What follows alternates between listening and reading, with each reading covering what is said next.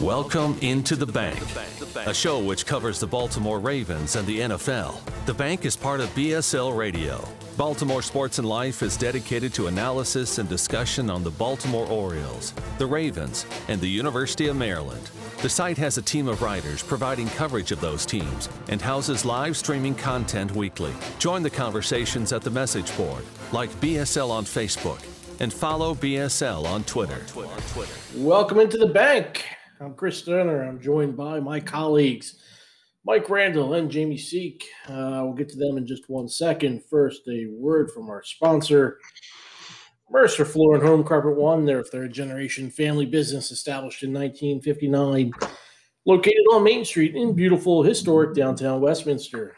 They're the oldest floor covering store in Carroll County and one of Maryland's longest-running flooring businesses. For all your flooring needs, think Mercer Floor and Home Carpet One. First round of the 2021 draft quickly approaching, Thursday, April 29th, so just over 2 weeks away. So as we get closer, it's who do you want, and who do you think the Ravens will be choosing from, Mike? Well, I want an edge rusher, and I think it's been pretty clear with what we've talked about here on the podcast and the last few articles I've written over the last month or so. Covering the edge rushing class. The thing is that there's no Chase Young in this draft when it comes to edge rushers. So who the Ravens could be choosing from could be any one of the top names that you've seen on any of the mock drafts. If you pull up 5 mock drafts, you'll see guys like Gregory Rousseau be as high as 12 or 13 or as low as 27, 28, 29, or Azeez Oluwari from Georgia being up there around 15 or 16, or down at like 32 going to the 31 going to the Chiefs I've seen. So any one of the guys that are highly touted could fall if you look at the mock drafts and kind of compile them all together.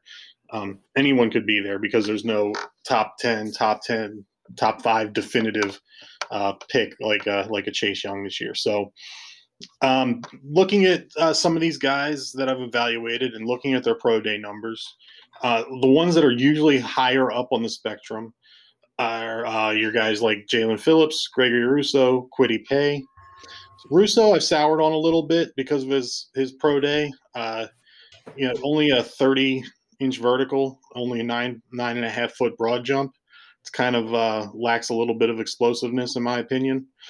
Kwity Paye, on the other hand, 36 reps on the bench, 35.5-inch vertical, almost a 10-foot broad jump. That's an explosion score of over 80, which is over 60 is good, over 70 is elite, and he's looking at explosion over 80. So not to mention his 3-cone drill, which he ran under 7 seconds.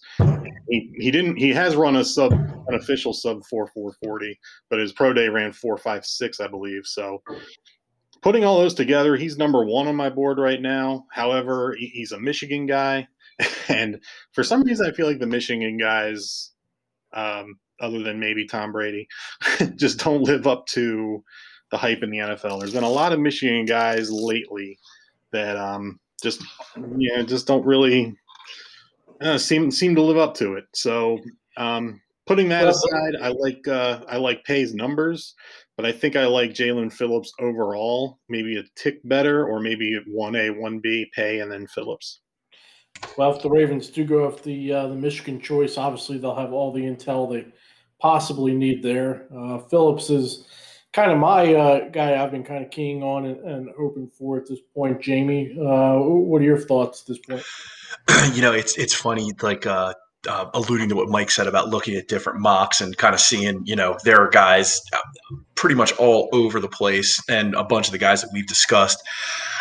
I sincerely believe that the Ravens aren't going to pick anybody at 27. I honestly think that the organization is going to look at the number of picks that they have and look for an opportunity to trade back, because I think the group of guys that we've discussed at the 2 positions of need, arguably the 2 biggest positions of need, at edge and at wide receiver, that there are a couple of guys at each position that have all graded out in that late first round, early second round kind of location. So I think the opportunity will present itself to move. I think it does for every team, but I think the opportunity will present itself, and I think the Ravens will take it, because I can't imagine them being happy with only having 7 picks. and that be an opportunity to do it and still get somebody that you like. And that might be kind of half a cop out, but this just has that feeling to me that they're going to trade out of the first round. Well, it's certainly plausible. If they trade back and get additional picks, I mean, that definitely feels like a typical Ravens move. And if they're back there at the end of the first round, they might feel that they can go 10, 15 deep into the second round and find comparable talent. But if they stand at the 27th pick, if you look at the current mocks that are out there, Jamie, who is a reasonably plausible outcome you could see the Ravens potentially taking that you wouldn't be excited to hear selected? The name that I've seen a couple of times throughout the mock draft season, TCU safety Trayvon Moehrig. Just not interested in going safety. Listen, Pro Football Focus, CBS, Sports Illustrated, they've got him rated as the top safety. I think they said he did like 33 reps on the bench. He's a bit of a ball hawk. He can play both free safety and strong safety. He's 6'2". He can play down in the box, but the organization is already pretty solid at safety, and I don't feel like safety is a position that you spend a first round pick on unless it's a generational type talent. Ed Reed was a generational talent. We tried to go back to that well with Jason Elam Jason Elam. It's Matt Elam, and it failed miserably. Now, again, that could have been more about the player than it was about the pick, but it just makes me edgy because safety isn't really a spot where the Ravens need to do anything. I don't think that makes them, even though not to take away from Moehrig, he seems like a good player, but it doesn't really move the needle for what the organization needs to do to get better, particularly this year. No harm getting Elam's name wrong. It was a forgettable tenure, and quickly out of the memory banks. Right. Mike, same question for you. A name you could plausibly see the Ravens pull at 27 that you wouldn't be excited about? Yeah, definitely any one of those guys like Moehrig that's at a position that we don't really view as a need right now. But looking at the edge rushers again, I feel like that even though mocks have players going anywhere, like I said, from 12, 13 all the way down to the end of round one or further, I could see a situation where a couple edge rushers go like 15, 18, and then all of a sudden in like a fantasy draft when those tight ends start going, then everybody all of a sudden has to grab one. That all of a sudden all the edge rushers start going. By the time 27 comes around, five or six might be off the board. And then the Ravens are looking at somebody like Joe Tryon, who I mentioned in my last article. Somebody like him from Washington. Just guys just that have a round 2 grade, but maybe the Ravens see something in them to take at 27. Settling on the 6th or 7th edge rusher in the first round when it's not a great edge rushing class where there's a lot of quality but not elite quality, there's quantity but not a whole lot of elite talent. So taking someone that deep in the first round, that's where I'd rather see them go into another position or trade back and get one of those guys like early second round and stockpile some picks for later. But I think if it was somebody like Joe Tryon from Washington, somebody like that, that's a pick I'd kind of not be happy about at number 27. So, Mike, the dean of mock drafts, Baltimore Zone, Calvert Hall Zone, Mel Kiper, he had his latest 2-round mock out yesterday, and included in there had the Ravens taking Terrence Marshall, wide receiver, LSU at 27, and Liam Eichenberg, offensive tackle or guard from Notre Dame. I know Kiper's a big Notre Dame fan, so that's not overly surprising there. And kind of always look to his Notre Dame picks, somebody as that's a school I know he's watching a lot of. He watches everybody, but a particular focus, maybe the Fighting Irish. But some reactions there to those 2 possible selections, and starting with Marshall there. Yeah, no, I would not be unhappy about the Marshall pick. I think he's got like a size and speed combination that you want in a receiver, and he's not one of these other guys that have been mocked to us that are like, oh, they're 5'10", but they're really good. We have three of those guys already, and Marshall would set himself apart. You only have Sammy Watkins on a 1-year deal, so getting a guy that you can pair up. You can pair up with Marquise Brown and complement him would be nice for another few years. Then also you got to figure with Mark Andrews, is he going to price himself out of town here next year when his contract year comes up? So you got to look there too. If you're not going to have tight ends, you got to have receivers. So wouldn't be mad about the Marshall pick, and definitely wouldn't be mad about going lineman in the second round, especially Notre Dame one. We have one of those. Notre Dame, you have to be intelligent to succeed there. You want intelligence out of your linemen, so be happy with that pick as well, especially a versatile one like him who can play tackle and slide inside the guard, it looks like. Yeah, and Andrews' extension, that'd be a good topic. We'll catch that on another show. I know DaCosta was recently quoted as saying that he wanted to keep Andrews. But staying particularly on Marshall, Jamie, some thoughts there. Kuiper's right-up. He talks about Marshall being able to run every route. That is certainly encouraging. Yeah, there was some I guess conflicting scouting reports on him when I was taking a look at a couple of those receivers that are mocked to around us, and just them talking about him having some problems with drops this year, this past season, that it could have been a little bit of a fluke, or maybe just he got into a little bit of a slump, I guess, for lack of a better way to put it. But remember, Marshall he really took off this past season because it was oh gosh, the kid that he went to the Vikings this year. His name escaped me. Justin Jefferson. Yep. He was the LSU product. Yeah. So he stepped in where, Jefferson vacated, but then it makes me wonder. It's like, obviously he put up numbers, but if he wasn't good enough to get on the field, is he only good enough to get on the field now because they didn't have anybody behind him? And is everything that he does a product of, being in an offense where the ball's thrown a bunch, he has a bunch of targets, he does have the size. His speed is a little bit more of, it's not necessarily an explosion, but it's once he gets going. But his size does offer the Ravens something that they don't currently have. And as Mike alluded to, we've already got 3 5'10" guys that can catch, so we definitely need some size. So I would like the pick. I wouldn't be in love with it. I'm still in favor of, we're going to go to receiver, and if he's on the board, of taking Rashad Bateman. But that's just my feelings on it. As far as the offensive lineman from Notre Dame, I think a lot's going to depend on the Orlando Brown status. Obviously, we still need help at offensive line. I mean, haven't really heard anything, but we know we need a center. The prevailing wisdom, as we all discussed, was probably sliding Bozeman over. So if the offensive lineman from Notre Dame could play guard, it still fills a need. But when you're looking at a second-round pick, it's still, especially with I know offensive line is a need, but I think the need varies depending on who's here.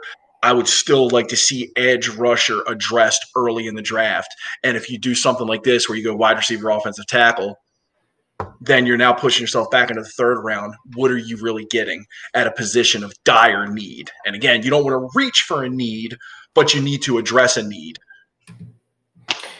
Yeah, all things being equal, I mean, which that's always kind of a loaded statement, but if your board lines up fairly similarly, hopefully you're addressing your need, your immediate need first. But some of the watch, I know Marshall does have his fair amount of fans. A number of people have mentioned him on the boards, and I think if I look at all of the mocks that we've listed directly at the site, Baltimore Sports and Life, at our message board, I believe Marshall's probably been mentioned more with the Ravens than anybody else. I feel like his name's just come up consistently.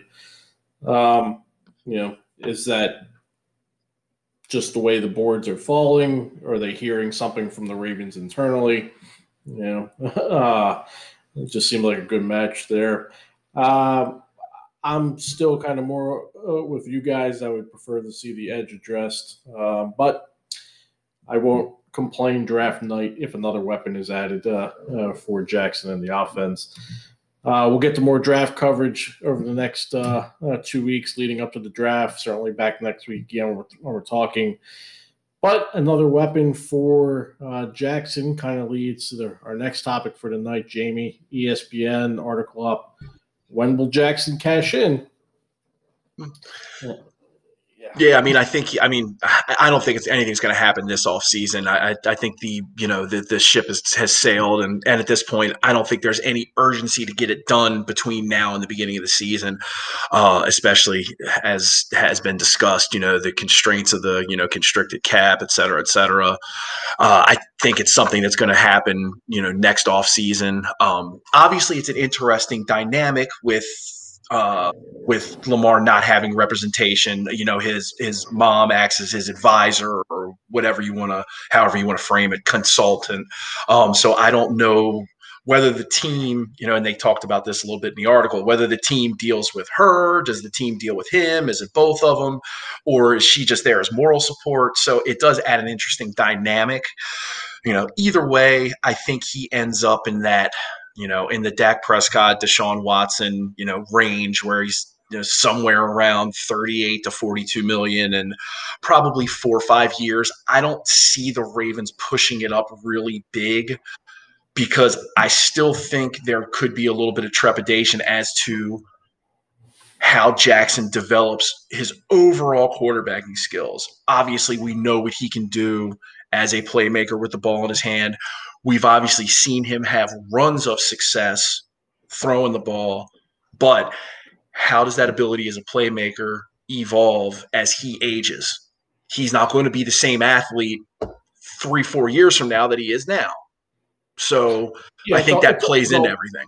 It has to be part of the overall equation. But, Mike, if there is no deal this offseason, then, as we've seen, I think the last couple of years, it's not just every game, every week being a referendum for Jackson. It's basically every series that we see. So kind of imagine, the two scenarios that are possible. One, a repeat of his MVP year where he'll be in position to get anything he wants, or a repeat of the 20 season, which good, but there was a step back, and that wasn't just on him. There were other reasons why. It's going to make for an interesting time next offseason, just how that contract can play out. Yeah, for sure. I mean, he's either going to be the second highest paid quarterback, because I still don't think anyone's going to top Patrick Mahomes, or he may end up being a tick below what Deshaun Watson and Dak Prescott got if he kind of repeats 2020. But you put a second MVP on him, and he's going to be a lot closer to what Mahomes got than those other guys I just said. But I don't think he's going to get. I feel like that's not going to come this year. It's going to be a decision for next offseason. Yeah, I think you guys have it right, and sorry to jump in there, but even if it's a repeat of 20, he's going to get a whole lot of money, as you guys have illustrated. And I think the Ravens are still going to hand it to him no matter what.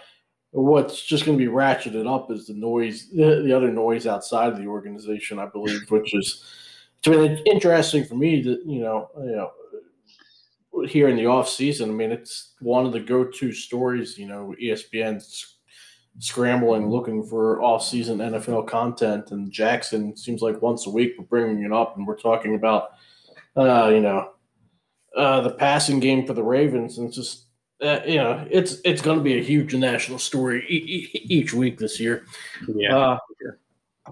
And the interesting part is, and we're going to get to it next, and I kind of think this kind of builds it right off, is there's an article at Ravens.com, John Eisenberg, and he was talking about offensive balance, which is something I, in theory, believe in, right? And I'd like to see kind of a balanced offense overall, and I'm usually talking about that and believing your offense has a better fit if you can just schematically address to your adjust to your opponent versus just being who you are. But the Ravens, they're built to run. They're going to be built to run. I don't care who they potentially select at 27 if it's a weapon. They're still going to be built to run. Should their focus be this coming year trying to find balance, trying to force it with the passing game, or really you guys don't have to match my opinion, but my opinion is they should be playing to their strengths, which is the running game, and just really dive into that identity. So, Jamie, I'll let you I'm sorry, Mike, you can go ahead and lead that off. Yeah, I don't think they should force anything. I think you take each game one game at a time, and however that game plays out, it plays out. If you're running the ball and you're crushing your opponent, and then you win by 30 and you end up not having to throw the ball that game and you end up running it at a ratio of 40 times to 15 passes, then so be it. And, and you stack up 8, 9, 10, 12 of those games in a year. Maybe you have a game or so where you get challenged early and you have to throw the ball to get back in it. And then that evens you out throughout the year. And that's how you end up with, 60-40 balance. And so, Mike, that was a more succinct and more better articulated point than I just made, and I totally agree with you there. I guess where I was going with it, and Jamie, we'll go back and forth a little bit here, is I just don't believe the Ravens are going to have a team built that they're going to be able to be an upper echelon passing offense. And I don't think that they need to force that. I think they can be effective in some ways, but I look at the strengths of the roster, and I think it's just going to be really tilted towards them really, running the ball a lot. But let's get your thoughts and then go back and forth a little. I mean, I guess first things first. I mean, what I go back to the soundbite of Coach Billick in the middle of the touchdown drought when a reporter says it's your job to score points, and he says, "No, it's my job to win games." And if the points come, they do. Coincidentally, the Ravens have done a lot of winning and a lot of scoring in the Lamar Jackson era. Now, and another thing, they don't ask you how, they ask you how many, right? How many points, how many wins. Granted, people love the passing game. Obviously, the fantasy football has driven that, quote unquote, excitement has driven that. But, this running offense is unlike anything the NFL has ever seen. I mean, let's call it what it is to have a three-headed monster where your quarterback is also a 1,000-yard rusher. Is pretty, incredible, dynamic, and innovative in and of itself. With that said, you do need to have the ability to be able to go and get it in the passing game when you need it. Obviously, you're not always going to get ahead and be able to, pound the other team into sand. So sometimes you're going to have to throw the ball. But I think the difference between, what happened in 21 versus what happened in 20, it really just seems to be maximizing opportunities, because it wasn't like there was any dramatic changes in, obviously, the system was the same. The personnel was pretty much the same, with the exception of, as we've talked about often, Marshall Yanda and Hayden Hurst not being here. Obviously, the injuries affected them a little bit down the stretch. Not having Ronnie Stanley at left tackle, so upsetting your offensive line, just changed the dynamic of everything. And Ravens receivers also had a league high 7.5% drop rate. If you improve in those places and you maybe add another pass catching tight end, even if it's a veteran, to kind of balance things out, take some heat off of Andrews, you can have more production in the passing game without necessarily having to say, oh, we've got to be 50-50. You don't have to be obsessed with that ratio. It's just, let's be effective, but let's make sure we can all, our bread and butter is running the ball, but let's make sure we can also move the ball through the air if we need to. How you get there, again, is probably just maximizing opportunities. Yeah, some good points there, Jamie. Mike, let me argue against myself for a second and say, so the Ravens, they know they can run the ball. They know they do have to improve as a passing offense.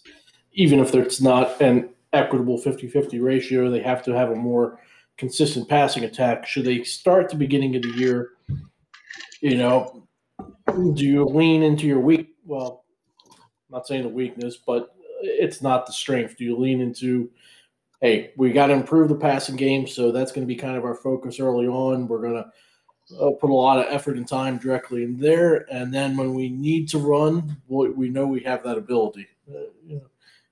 I mean, maybe because, but I don't think. I think you just still. I still just think you take each game as it comes and what the other team gives you, and that's how I think that you should just approach the games, whether you're the Ravens or any other team.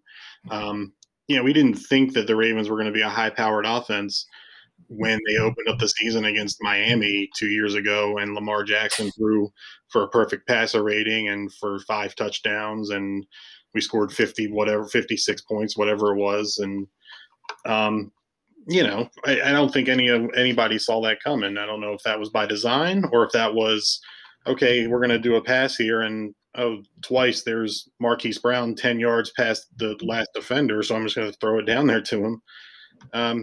Those passes, if he's covered, could have been something else. And, I think you just – I love the points both of you making there about being having flexibility and adjusting to what the defense is particularly giving you and not being locked into anything in particular. And I think that probably makes them the most efficient offense they can be overall if they continuously adapt to what's presented across from them. So interesting kind of thinking about how that can work out and building out the roster the rest of the way. A couple last topics to get to. We talked about Justin Houston last week. I know he visited the Ravens yesterday. I'm sorry we didn't talk about this pre-show. I didn't get to see if there was any news coming out of that visit, anything it directly solves. But just ask kind of generically, how much better would you feel about the defense with him in the fold, Jamie? Obviously a lot better. Of course, obviously he's an older player. He's, I think, 32. I think this will be his age 32 season. But a guy like that, he has a specific skill set, and the Ravens can structure the defense so that you don't have to ask him to do more, so you can get a lot more out of him by using him in obvious passing situations.